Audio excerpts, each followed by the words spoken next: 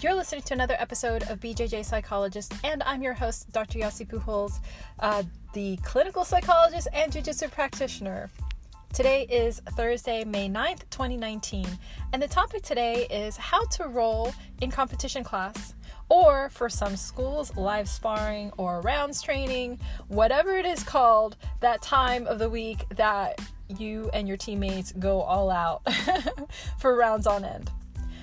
So I'm bringing up the topic because it's been a point of interest lately for me. I've been really trying to improve upon my own competition game, not necessarily adding new elements, but refining and improving upon the skill set that I do have, and just kind of adding on the next sequences to that basic game.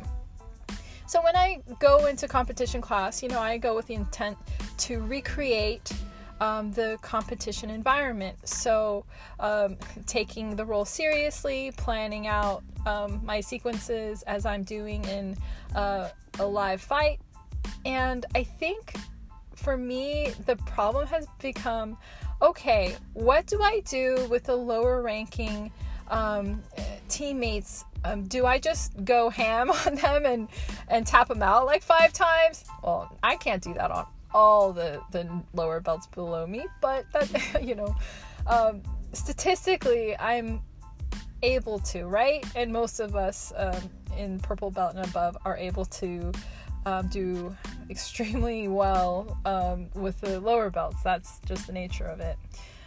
So with knowing that, what are we to do? Do you go to complete the roll to submission, or do you what I like to call catch and release?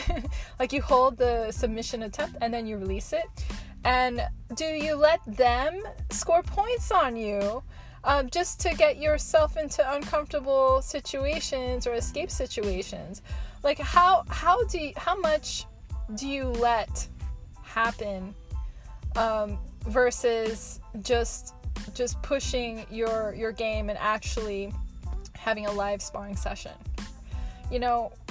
Part of me can see the value of allowing a lower belt to work their game, but then at what point do you counter?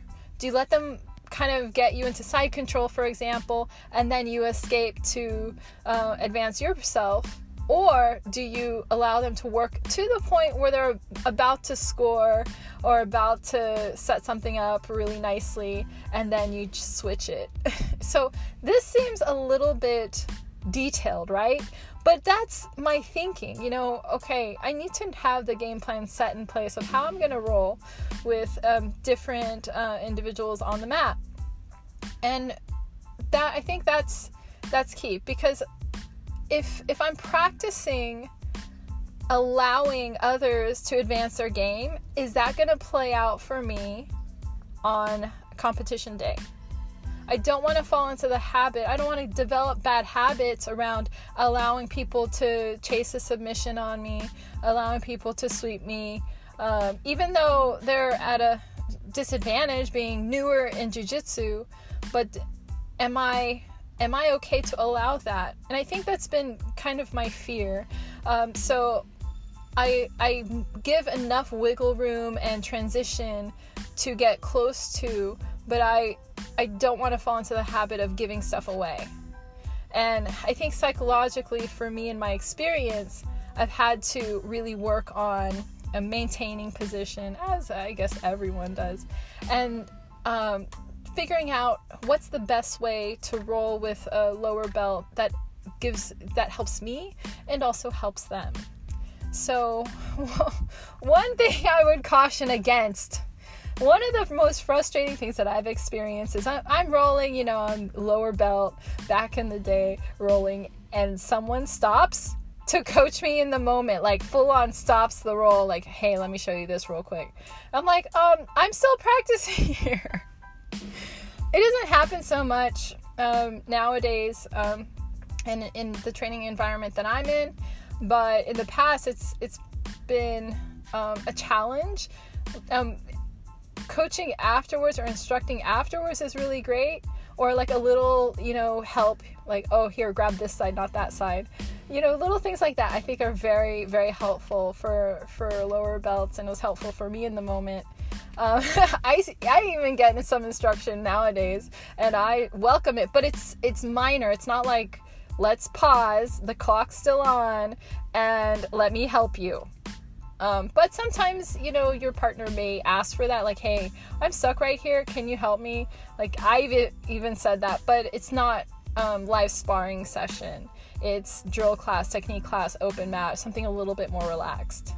Because my goal on competition training is to recreate what I'm trying to do on competition day.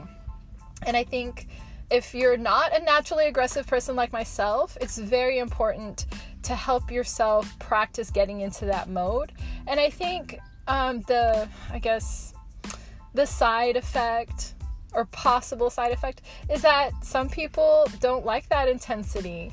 But you have to train for what your goals are. And if it's smashing or attempting to smash and go all out, then so be it. At the end of the day, it's you out there on that mat, and you have to train how you feel will best give you that advantage. All right, until next time, you can feel free to hop over to Instagram and follow me at dr.yasi_fit. And have a great rest of this sunny day in Houston, Texas, and throughout the world, whenever you are listening. I appreciate it very much. Thank you.